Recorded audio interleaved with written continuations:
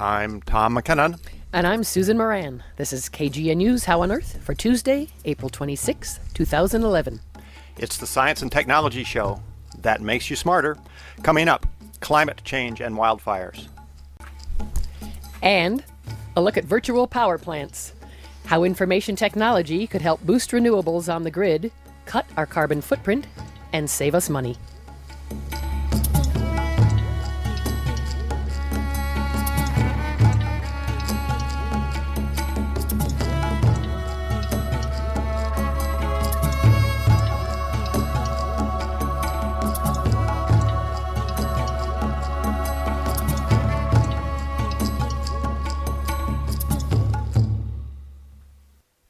Now the news. Brianna, what do we have on ADHD?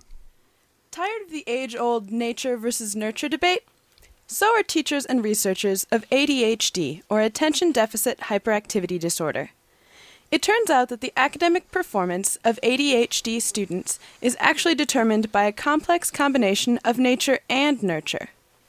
A recent study found that children with ADHD, some skills such as reading are largely determined by genetics.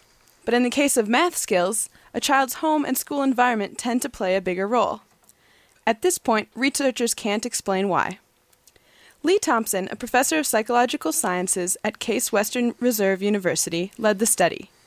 He and his colleagues looked specifically at two symptoms associated with ADHD: inattention and hyperactivity. 270 pairs of 10-year-old twins were assessed. Some had signs of severe ADHD, while others showed few or none of the condition's typical behaviors. The researchers evaluated the children's overall behavior, attention, and activity. To measure the relationship between ADHD symptoms and academic abilities, they then looked at similarities between children's skills and their respective genetic and environmental influences. This was the first ADHD behavioral study that looked at genetic and environmental factors alike. This still means both parents and teachers have their work cut out for them, just equally so. The study was published this week in Psychological Science. For KGNU, this is Brianna Draxler. And now, Ted takes us to wizards and vampires. Getting lost in a book is a great way to pass an idle afternoon. But according to researchers from the University at Buffalo, reading also fills a deep psychological need for belonging. Tests of 140 undergraduates showed how readers identify with groups in novels.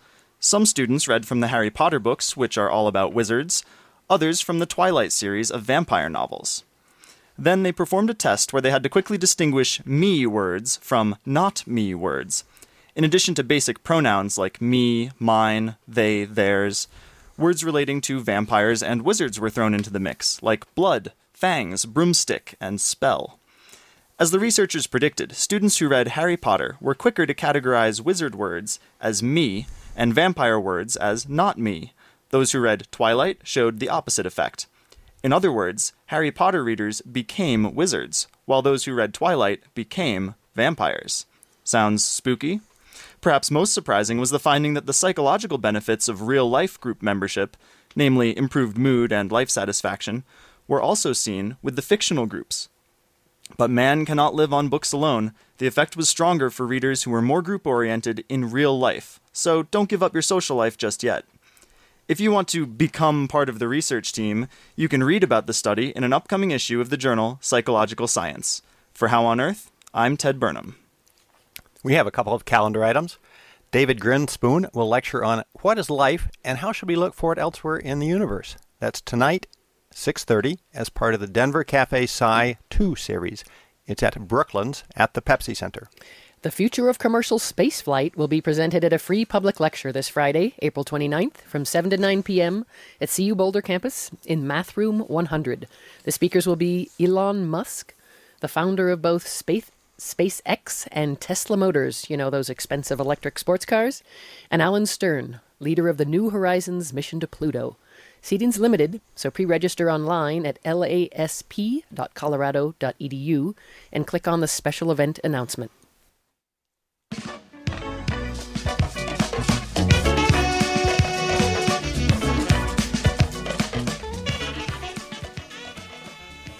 You're tuned to How on Earth, the KGNU Science and Technology Show. I'm Tom McKinnon. As we try to push more renewables on the grid and reduce the amount of energy we use, an emerging information technology may help. It's known as the virtual power plant.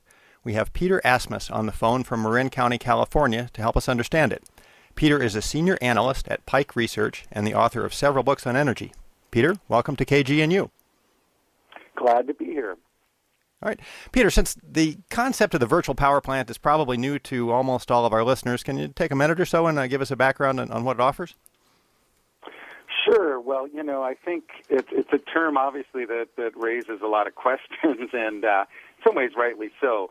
I think the main way to think about it is instead of, let's say that there's a energy shortage on a grid in a certain location, let's just say Colorado or somewhere, and instead of firing up what might be a typical fossil fuel plant just for, a short duration to sort of make up that gap, another alternative is if we have enough of the, smart grid type technology in place, that you can sort of tap a variety of smaller sources and through communication technology sort of stitch them together and to the grid look just like a traditional power plant, and whether those resources are a variety of variable renewables or those resources are actually industries or even homes that can reduce their power in real time, and you sort of basically, instead of increasing supply, you reduce demand.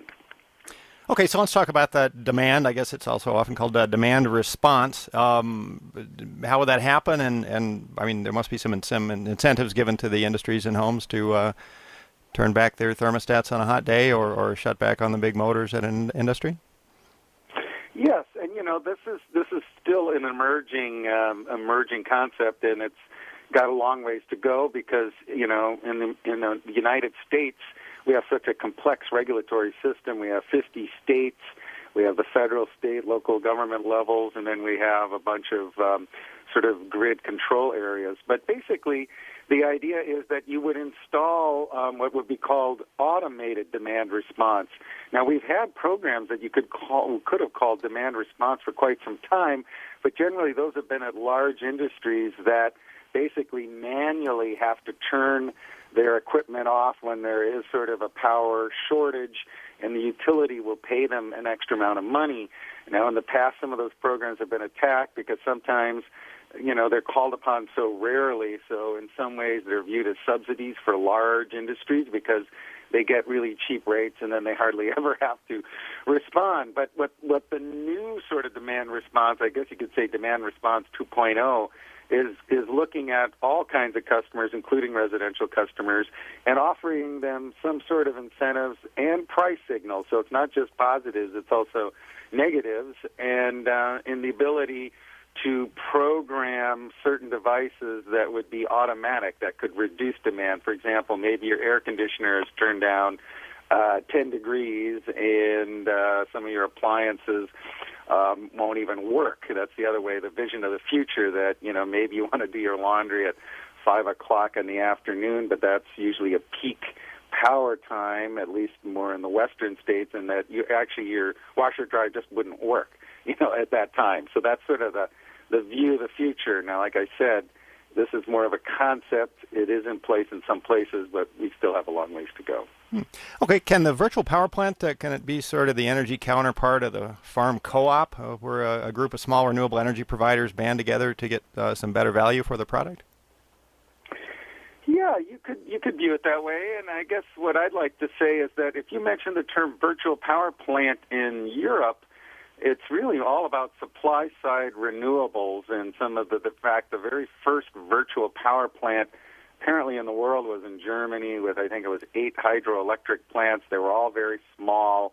If they operated alone, they didn't really provide that much value to the grid and from a grid reliability perspective. But if they banded together and operated as if they were one hydroelectric plant, they found out that they could provide a lot more value because you could sort of coordinate all 8 hydroelectric facilities as if they were one power plant. And then Germany took that idea a step further and created what they called a combined power plant. That's another term, where it was 28 different renewable facilities scattered all throughout the whole country, wind, solar, biomass, hydro, and proved that all of Germany could operate on renewable energy, 100% renewable energy, and that was sort of an R&D effort. Now, to make that a practical reality, obviously that would cost a lot of money. They'd have to phase out coal. They're already phasing out nuclear, but that's sort of the most advanced thinking in terms on the supply side. So it's similar to a co-op, but it's more about real-time operations than sort of aggregating resources and sort of sharing them. And there's some models called community solar, community wind. That's a slightly different concept, but it's in the same camp, I guess, if you will. Okay, Peter, Boulder is considering municipalizing its electrical utility in large part so we can have more renewable power on the grid than our current investor-owned utility is willing to give us. Would the virtual power plant technology help a small grid like the one the city of Boulder might have put more renewables on, or is this mainly something for the big players? Oh, no, definitely. In fact, I'm a big fan of municipalization. I actually learned all about energy from a public utility called the Sacramento Municipal Utility District, which has the unfortunate acronym of SMUD. But it closed down a nuclear reactor, the only time a citizen vote ever closed down a nuclear reactor in the United States. And then it basically replaced that nuclear energy with solar, wind, and what they called a conservation power plant, which was sort of in some ways an earlier idea, sort of similar to the virtual power plant, although it was more of a PR spin saying all of you citizens, owners, ratepayers, which of course in a municipal utility they're the same people, are contributing to our conservation power plant, which was going to aggregate enough demand reductions to replace the nuclear capacity. In terms of Boulder itself, I know that there was a smart grid city project, which was pretty disappointing, and I understand that there were some other issues there with the incumbent utility. And so I would say, things like virtual power plants. My other main focus is something called a microgrid. All of these new models are about basically aggregating smaller resources. The question is right now, Peter, tons more to say about the smart grid. In fact, we should probably have you on the show again. Unfortunately, we're out of time, but we'd like to. Peter, thank you for being on How on Earth. All right, thank you. Okay, and that was Peter Asmus of Pike Research.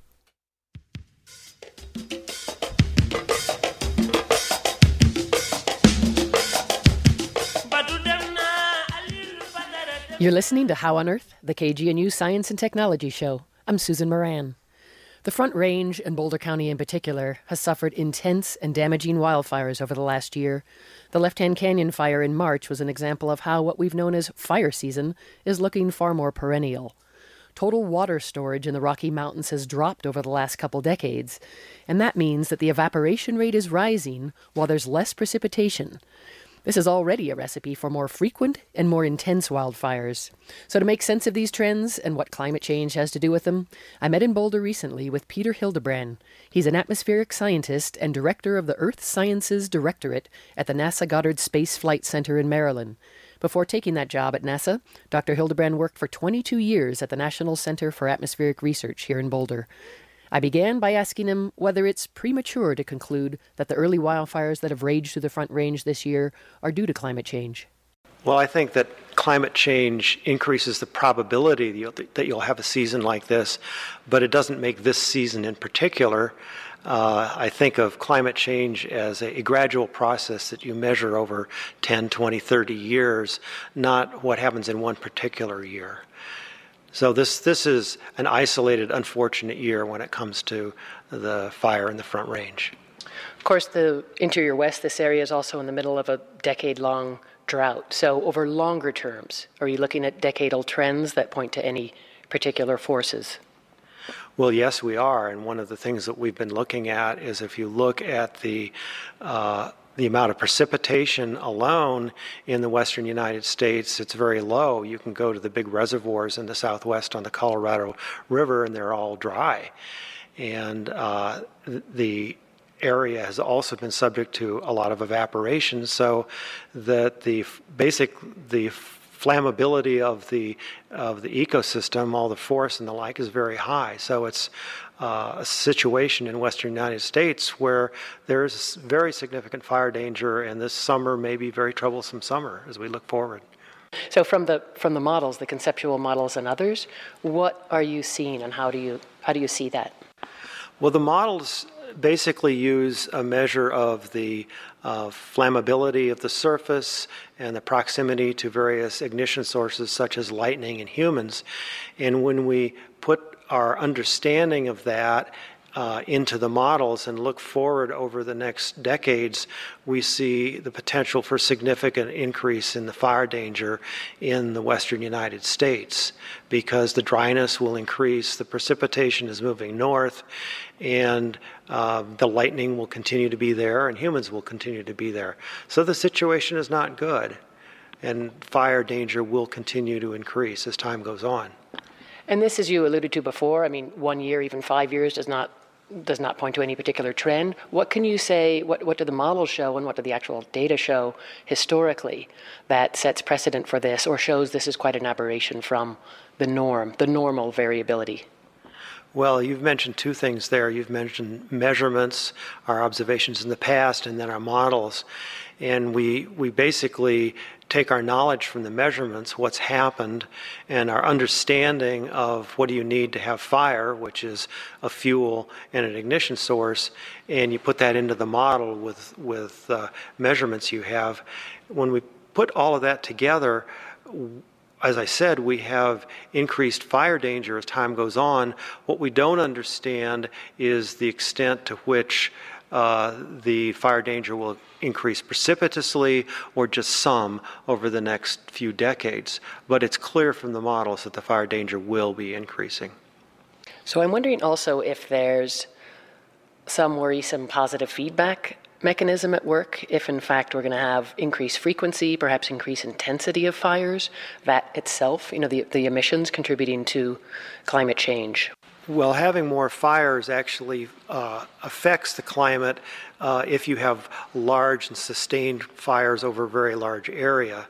I think when we're thinking of just a single fire, even such as the terrible fire that just burned down a few houses, that has very little effect on the climate. But if you get into a situation where there are widespread fires over the whole western U.S. or a few decades ago or 10 years ago or so over Indonesia, we could see global change happening because of all of the pollution that was put out by the fire. But the climate change also affects the fire by making it more likely to have the fire occur because of the drying and the lack of precipitation. Then the precipitation becomes just much more flammable and much more likely to be ignited by either lightning or humans. So what keeps you up at night mostly when you think about this topic? I know you're not living in the West right now. You're not living in this exactly fire-prone, but it's not just here as well. Well, I can relate back to when I lived in the mountains right near Boulder. For most of those 20 years, I lived in the Front Range, and I was very concerned about fire getting ignited on the hillside, the steep hillside below my house. And because of that, cleared brush and things like that, and also made sure that there was good access to the house, so that if there was a fire, that the fire department could actually get there safely and get out. I see that our understanding of the change in fire as just one realization of the impacts of climate change on human society. We're not going to stop climate change from happening because we've already gotten it going and it's going to keep going, but there are a lot of things that we can do, individuals and as a society, to slow down the change in the future. And when I think about my grandchildren, I realize these are important things to do. We can easily cut the use of fossil fuels very, very significantly by driving more efficient cars, by insulating our houses, by heating and cooling less. We can easily do these things and not cut the standard of living. That's easily demonstrated by the fuel consumption rates in various European countries. So there's a lot of things we can do. There's a lot of concern that changes like this are going to be way too expensive to be implemented across the country. But actually, when you think of it, they're not that expensive, and the cost of doing nothing can be devastating, and I think a fire burning your house down is a good example. If you can lower the probability of that, then you've done something good that in the long run, in the average, it's going to help people. So it's worth spending some money now to do things later for ourselves, our kids, and our grandchildren.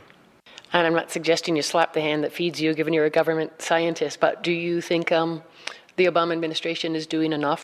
Well, I think that's a tough question. I think that gets into all of the political considerations, and I know the administration is doing all they can to address these kind of issues, but you have to look at the way our political system works and the fact that all the different political points of view get a chance to be heard in Congress.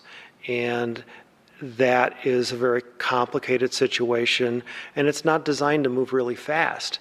And we just have to have the patience and the perseverance to make sure that we keep pushing on this and make the changes we need to make. And I think they'll happen. And I think that the debate is good. It will happen. They won't happen as fast as we'd like. And we climate scientists will be very worried because of the slowness of it. But that's also expectable. It's a human institution. We'll do our best. I think the administration's doing their best. And even the senators and congressmen I don't agree with, they're doing what they believe to be the best. But in the end, I have every confidence that my grandchildren will have a good place to live and that we will have done the best we could. That was Peter Hildebrand, director of the Earth Sciences Directorate at the NASA Goddard Space Flight Center. He was here a couple weeks ago for the Conference on World Affairs and spoke on several occasions about climate change and wildfires. If you want more information or see if you can get an archived copy of any of his talks, you can go to colorado.edu/CWA.